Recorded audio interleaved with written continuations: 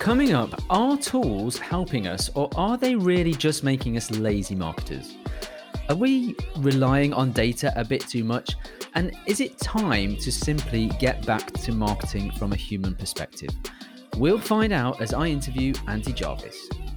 This is Marketed Not Live, the show that dives deeper into the ideas, philosophies and strategies of the best marketing minds.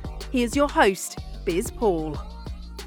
Welcome back to Marketed Not Live, the official podcast of the Marketed family of events that includes our live event in September 2021. Before that, of course, you've got all the other things that we're trying to currently do.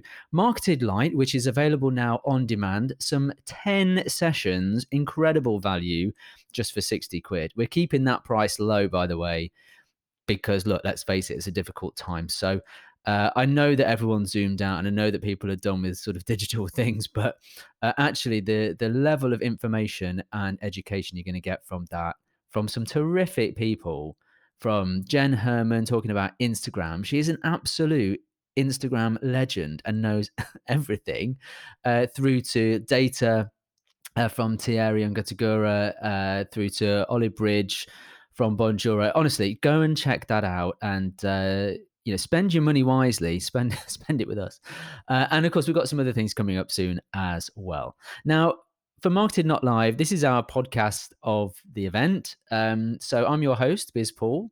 Together, we're going to navigate this crazy world of marketing that we live in a very difficult time that's changing constantly anyway. So lots to adapt to. And we're going to do that through conversation between me and some people who are more intelligent and can talk about things at a greater depth than what I can.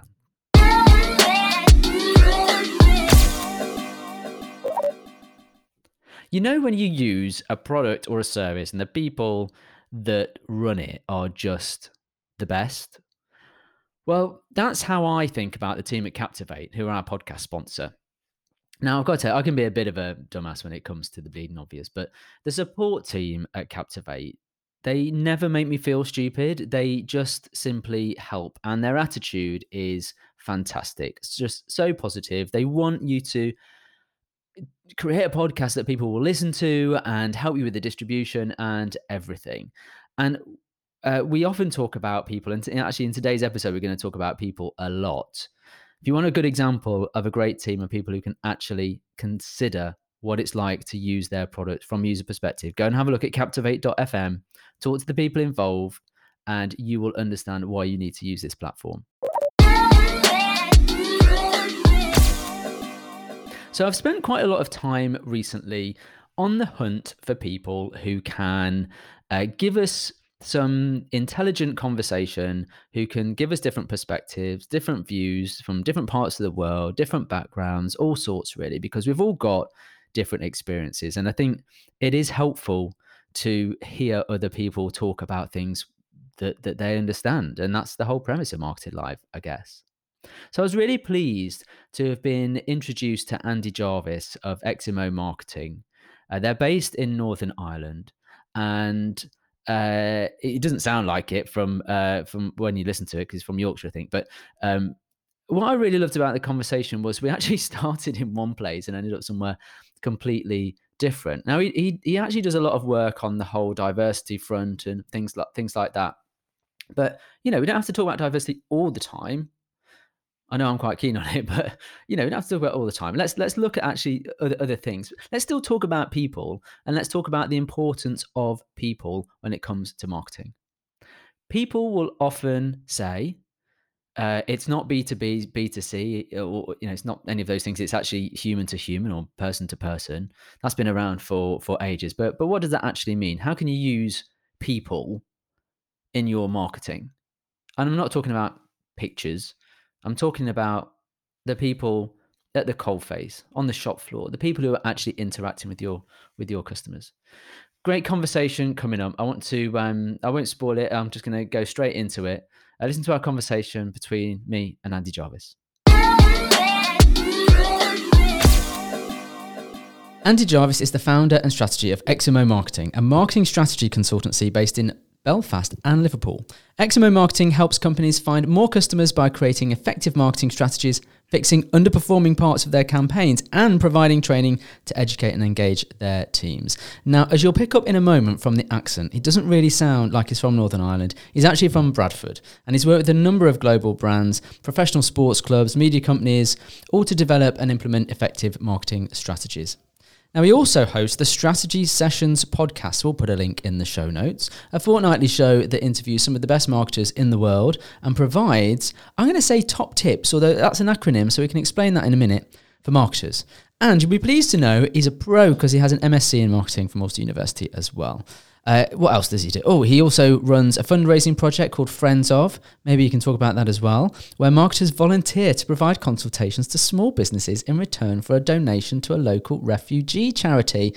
Well, that floats my boat. That's amazing. Now, you should also know that he does like to talk about things like being a dad, his barbecue, rugby league, and cricket. I feel like there's lots in common here. Welcome to the podcast, Andy.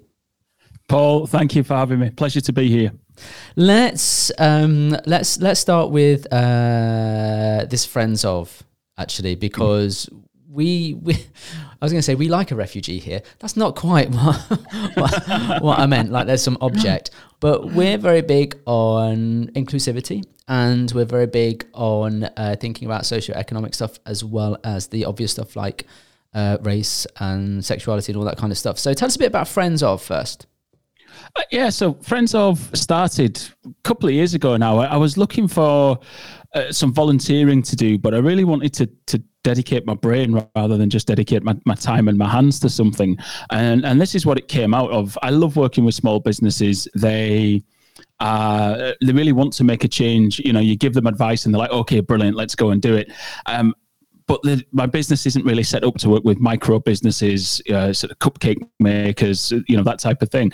So it's like, okay, let's do it for charity. I moved to Northern Ireland, as you said. I'm not from there, and felt a little bit like a refugee in many ways. And I know that it might sound like I'm belittling what other people go through, but it's quite a change to make. You move from England to Northern Ireland, you think everything's just going to be the same, and it's not, and it's quite different. And there was a lot of learning as I went along, and I thought, if that's been tough for me, who speaks the language, has the passports, knows how to access doctor's surgery and things like that, how difficult will it be for people who come here escaping war zones? So I got in touch and spoke to a few charities, and now we partner with Barnardo's in Northern Ireland, who do a lot of work on the ground with refugees when they get here. And we do the consultations. It started off as just me. I put a call out to ask if anybody else was interested, and now there's about 10 people, maybe a dozen in total.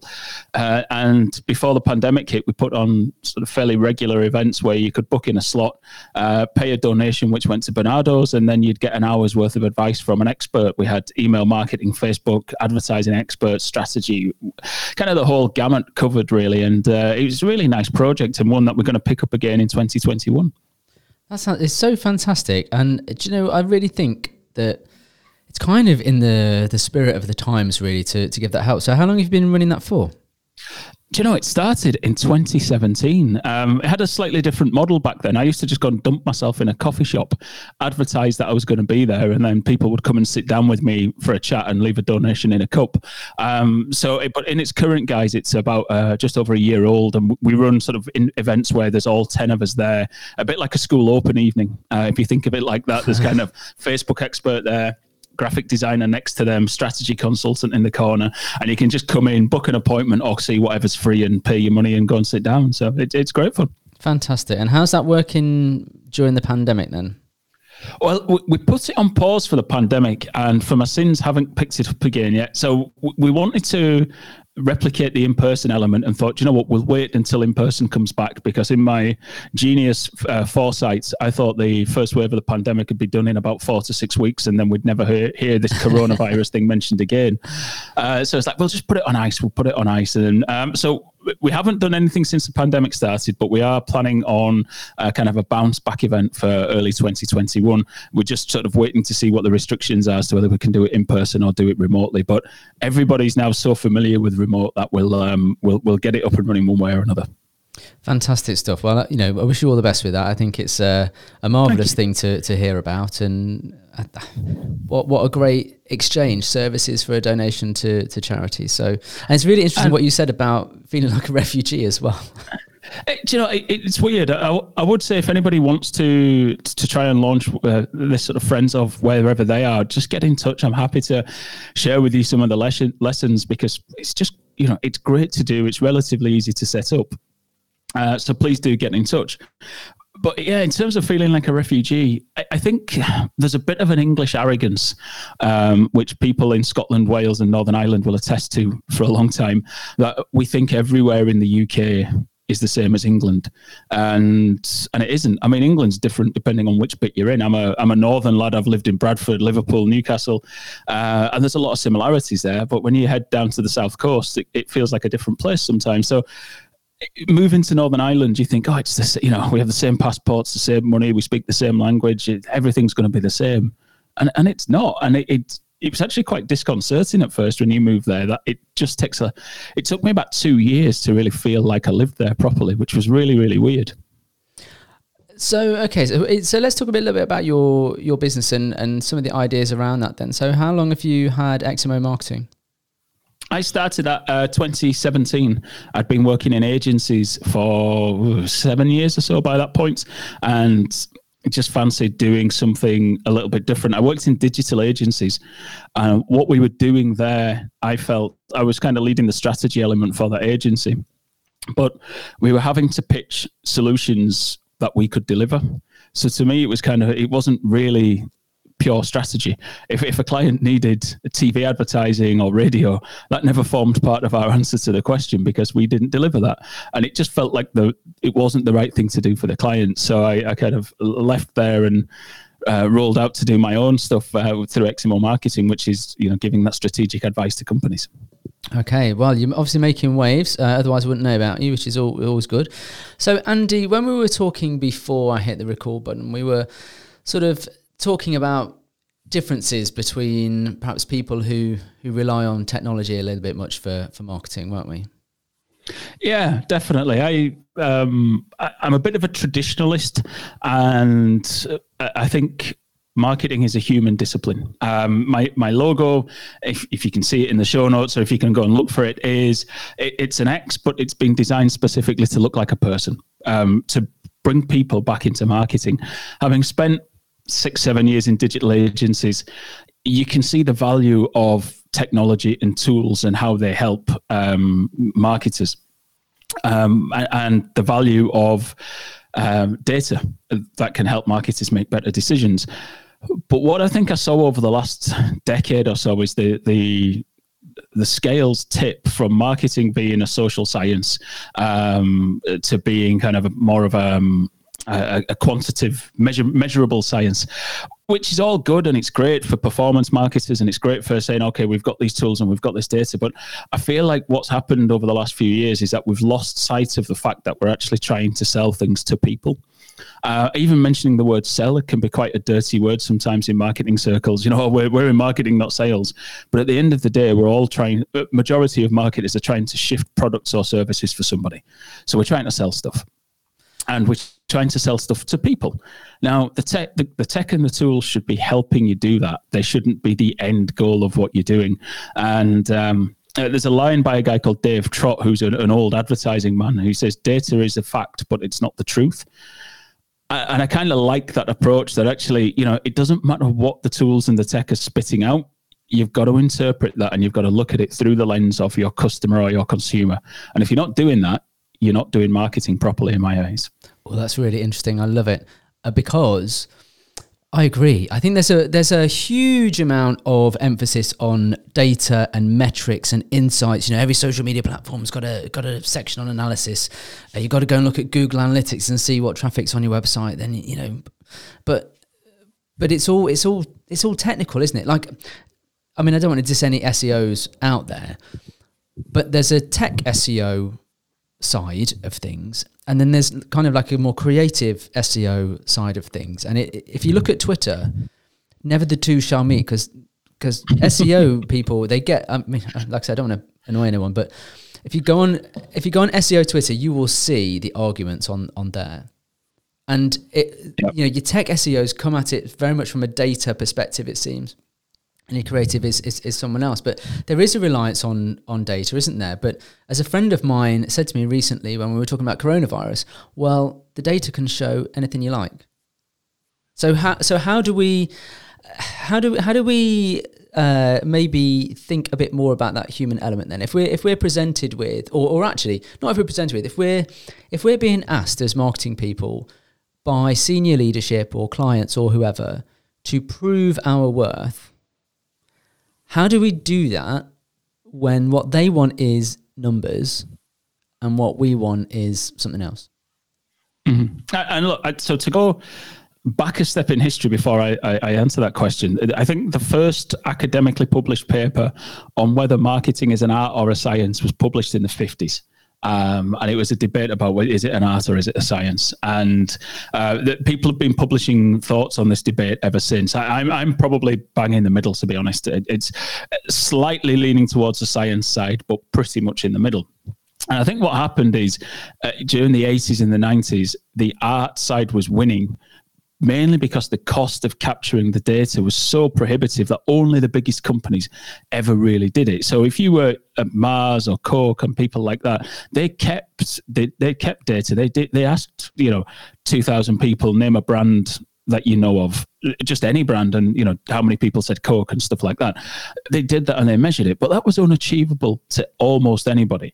And then social media came along and digital marketing came along, and all of a sudden we're in a world where all of this data is now at our fingertips. And I think we just, as an industry, just went, hey, great, we've got numbers.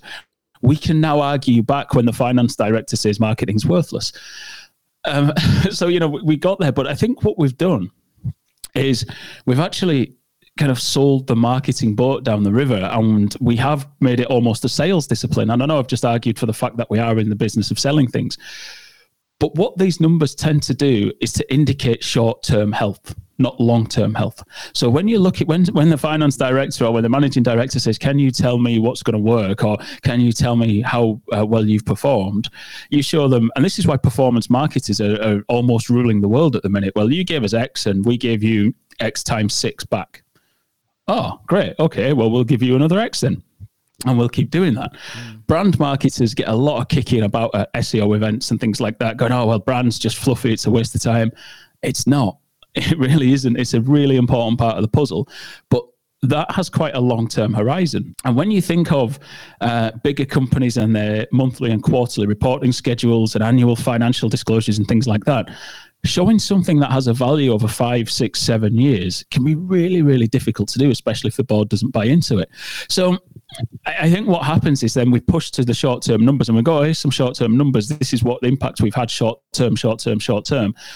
But I don't think that actually continuing to push as a short-term value driver is actually a great long-term play for marketing. I think we just then become another sales channel. So yes, we have to be cognizant of the fact we're trying to sell stuff, but I think we need to look at the short and long-term value that we bring, which I don't see as a discussion that's happening particularly in the digital sector at the minute. It certainly is in kind of more traditional ad agencies and, TV world and things like that. But certainly in digital, I don't see that discussion being had too much at the moment.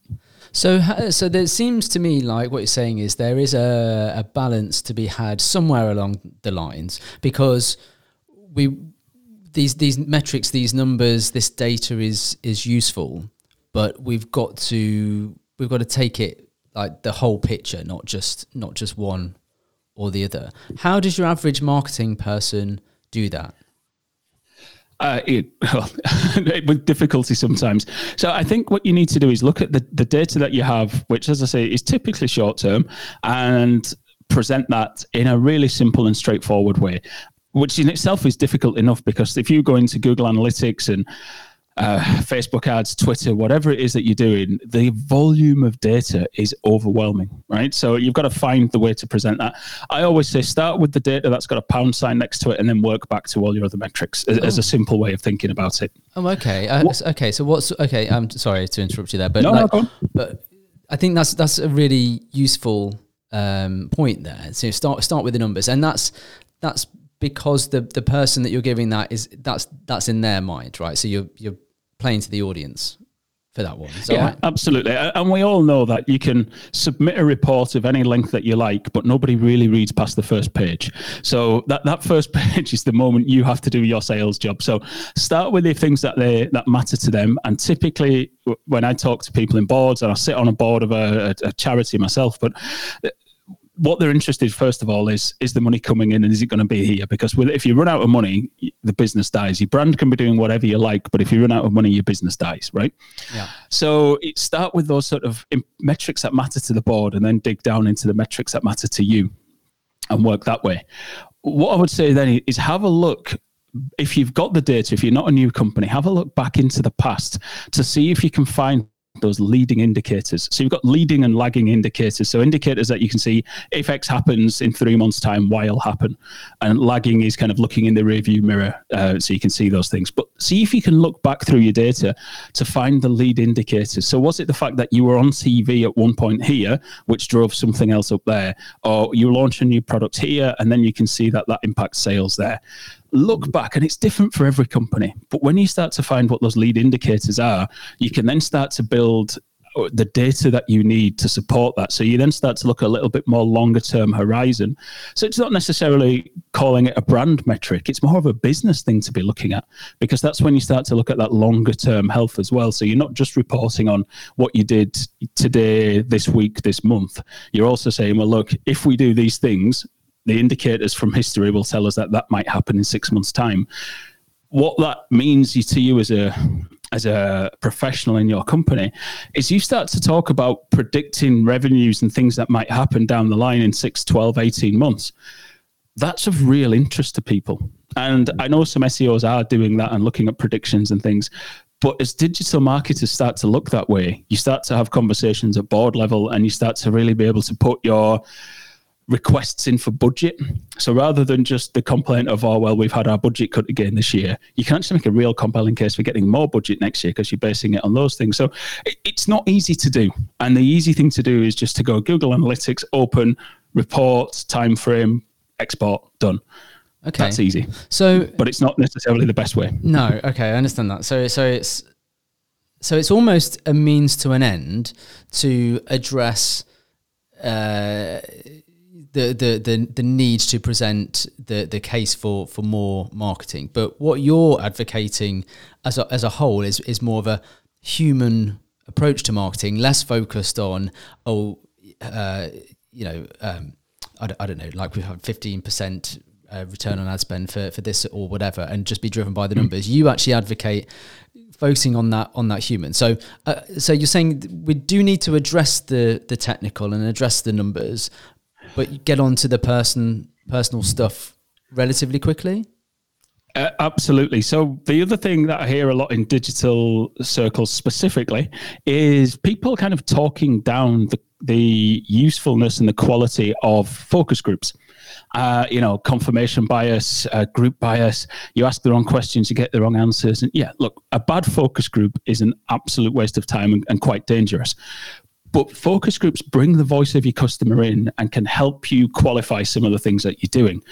And I think one of the other things I would do, which you can do with focus groups as well, is what we do in marketing is we often spend a lot of time looking at what people do up to the point they buy our product. We spend very little time talking to people after they've bought our product and find out what they did with it. Mm-hmm. That is a huge source of data. Just because you are selling a product which you think does a thing doesn't mean that's how your customers are using it. Whether it's a cloth that you think is good for cleaning A, but people are using it for cleaning B, or, it doesn't matter what it is. Just because you sell it for one reason doesn't mean somebody else isn't using it for something else. So if you're selling glass jars and somebody's using it to keep pound coins in and you thought it was going to be a vase, is that worth knowing? Should you be talking to your customers? Because people are a bit strange. They're a bit weird. They do strange things. And you need to talk to them and you need to be able to decode what they're saying to you and be able to filter that in. So you've got the qual and the quant together. And with both of those things, you can start making better decisions. But what happens, I think, is that we don't talk to our customers enough. It's difficult. It's a hard skill. We've got an easy dashboard in front of us that tells us everything we need to know. It doesn't tell you everything you need to know. Yeah. It tells you everything you think you need to know, but there's a whole world of data out there. So you've got to, really bring the voice of the customer into the room. And I would think that's anyone's job in marketing. The clue's in the name, right? The market. Our job is about the market. We should be advocating for the market at all times. And you can't do that just looking at ones and zeros on a screen. You have to be talking to them. You have to be watching them. You have to see what they're doing. And that's how you bring the voice of the customer into the room. I love the phrase voice of the customer. It reminds me of something that I did when I worked in technology many years ago, which tried to do some of that from a technical perspective. Now, do you think you can do it from a technical perspective, or does it really rely on someone talking to a group of people about, what are their qualitative feelings about X, Y, Z? Oh, look, there's different things for different purposes, right? And so the tracking software where you can watch people navigate around your website, whether it's a Hotjar or whether you actually do it in a proper research setup, all the way through to focus groups or even ethnography where you kind of watch people use your product in their own landscape. So it's horses for courses. It depends what you need to know. And technology does and will provide a crutch to help you do that, from eye tracking software and stuff like that. So, there is a payoff because it can be expensive. So you've got to look at what budget you have available. What are you going to do with the information? How are you going to put that there? So technology can help, undoubtedly. What I would say is make sure that you're doing something. Talking to customers should always form a part of your marketing activity. And if you're not doing that, then you're missing out. So find the most involved way you can do it and do that. And it'll be different for every company, obviously. But okay, so are we talking telephone calls? Are we let's assume that COVID is just completely non-existent and we can meet in person. What do you think is the most effective way for people to get really good, useful information about how they are using a product or a service? So if you're going to push me, I love focus groups. I think if you do focus groups right, they are a goldmine of information. In COVID times, trying to do them remotely, trying to do them on Zoom can be a bit clunky, can be difficult.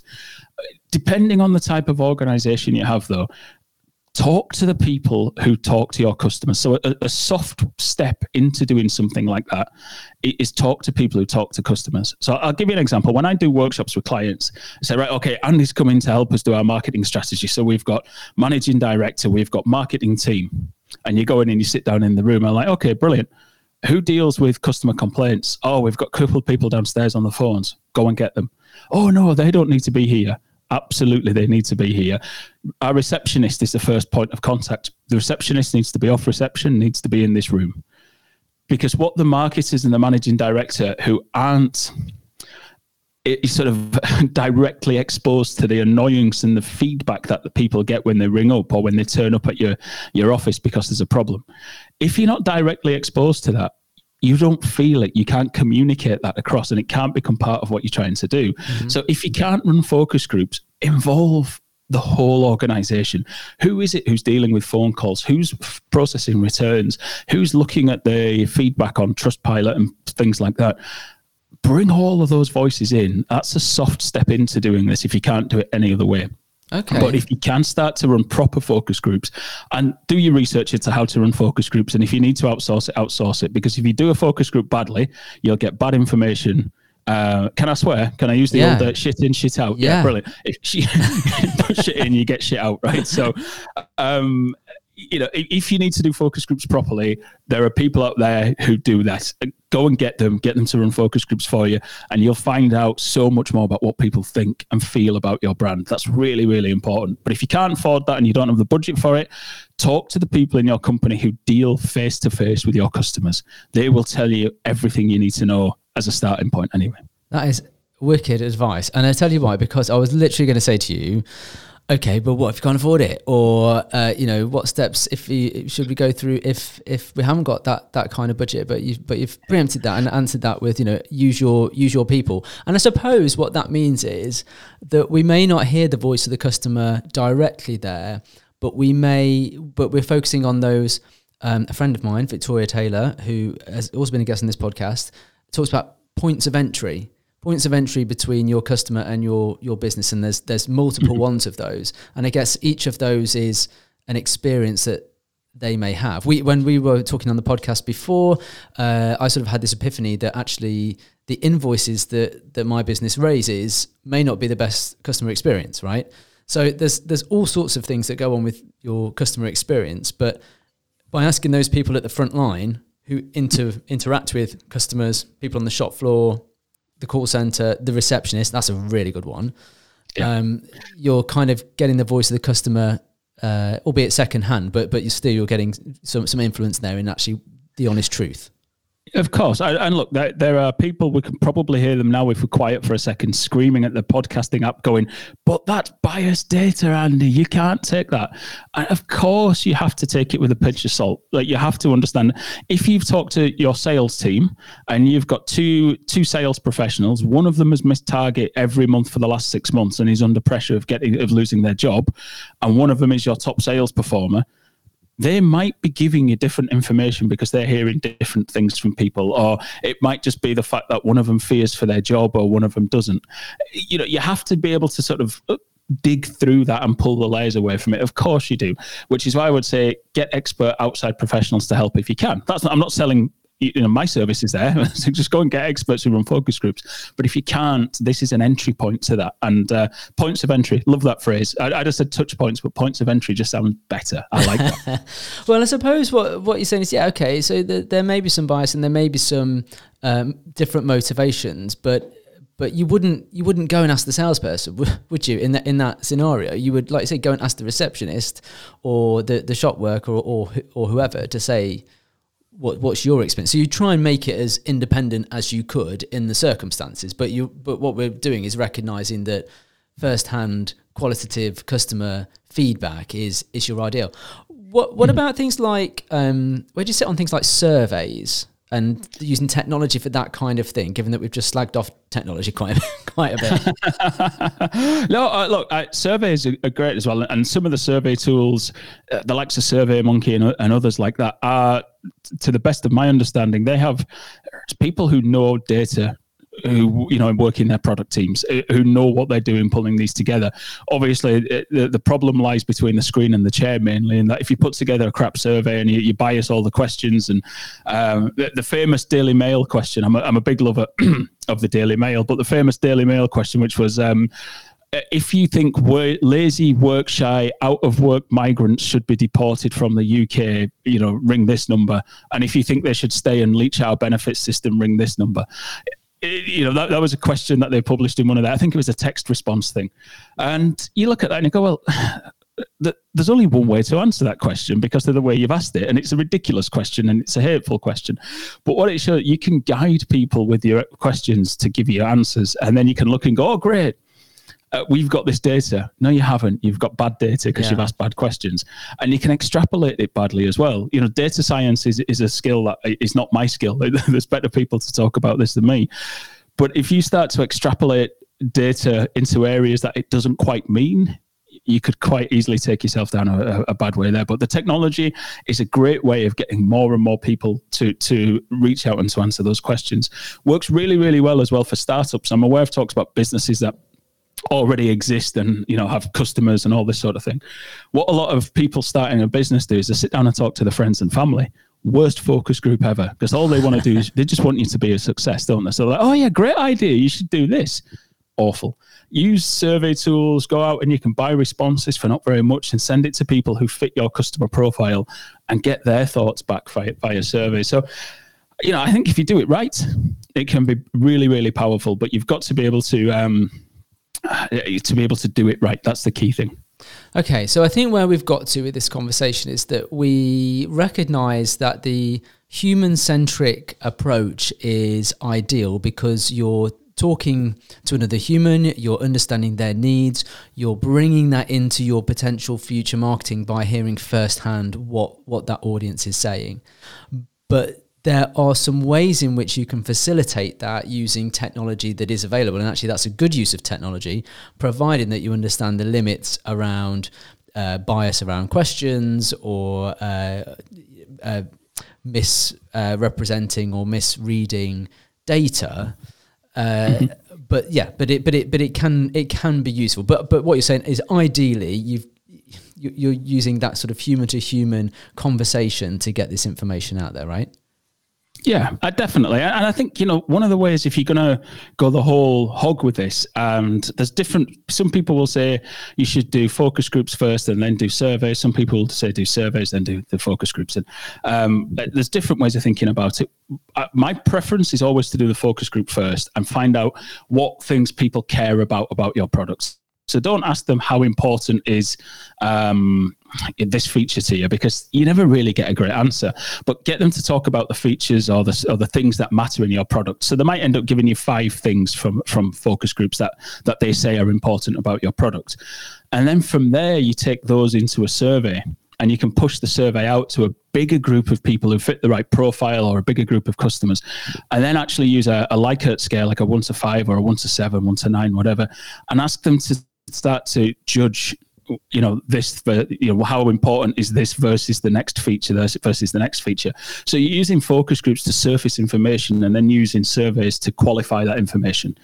That tends to be my preferred route of doing it. So you're measuring the human input and then you're using the statistical way to kind of really throw some robust numbers behind that. So it's not just we asked 10 people, it's 10 people told us this, then we asked 3,000 people and they told us that. So then you're building from the human element first into the statistical one. But I should say, if there's market researchers listening and they're shouting going, "Oh, I disagree," please do get in touch. I love discussing this. I'm not telling you I'm right. I'm saying that's my way of doing it. Well, I think they should come on here and get on, and we can have that conversation with them, if that's the case. I think what I like about what we've just said then is that we are setting the human element as the foundation, and then we're going deeper on the stats and on the technical stuff and the data as a result of that initial foundation, and that's a suitable, logical order of doing things to make sure you don't end up down dead ends that don't matter to your customer base. Absolutely. Start with the people first. Oh, what a great line to end it on. Start with the people first. Everyone, write that down. I insist. Okay, Andy, look, that was a really good conversation. Let's ask you, if people want to get a bit more involved in this kind of thing, is there anywhere that people should go to read up or learn more? And how do they get in contact with you? Well, we'll take those 2 things backwards then. If you want to get hold of me, it's Andy Jarvis, Andy with an I, A-N-D-I, Jarvis is J-A-R-V-I-S, Andy Jarvis on Twitter, LinkedIn, wherever you want to find me.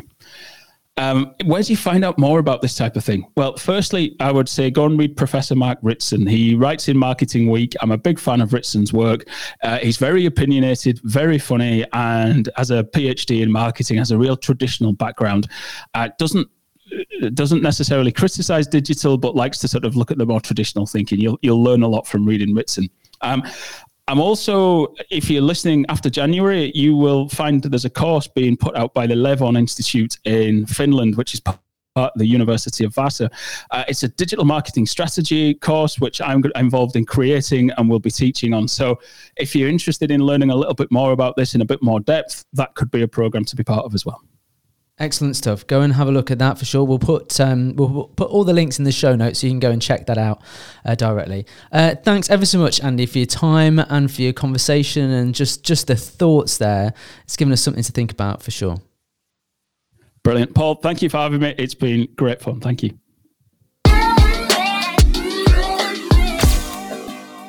Well, that's all for this episode.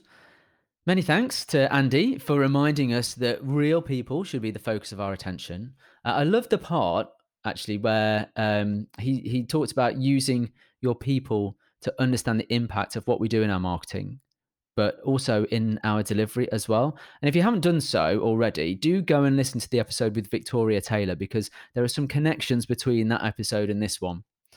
How are you understanding what people actually need in your business? Is it just you? Are you guessing? Are you doing any market research? Are you doing focus groups? Are you doing any of these things that Andy's mentioned in today's episode? I would really love to know how you're doing this and what you're doing. And maybe if you're willing to share, would like to come on the podcast, then let me know and we can bring some real stories into this as well. Just give us a tweet at Marketed Live. And don't forget to check out the details of everything that's coming up with us as I said right at the beginning, there are lots of plans. Everything is movable in 2021. Look, we're way off September. Fingers crossed for that. But we have got other stuff going on. So keep your eye on the website in particular and our social channels to get up to date on that. And we would love you to tell people about it as well. So please share the podcast. Please share our website, the event, and we hope to see you there. And also hope to see you on the next episode. But until then, thanks for listening. Our producer, as always, is the wonderful Charlie Thacker. This is a Like Mind Media production for Marketed Live. You've been listening to the Marketed Not Live podcast. Want to go even deeper?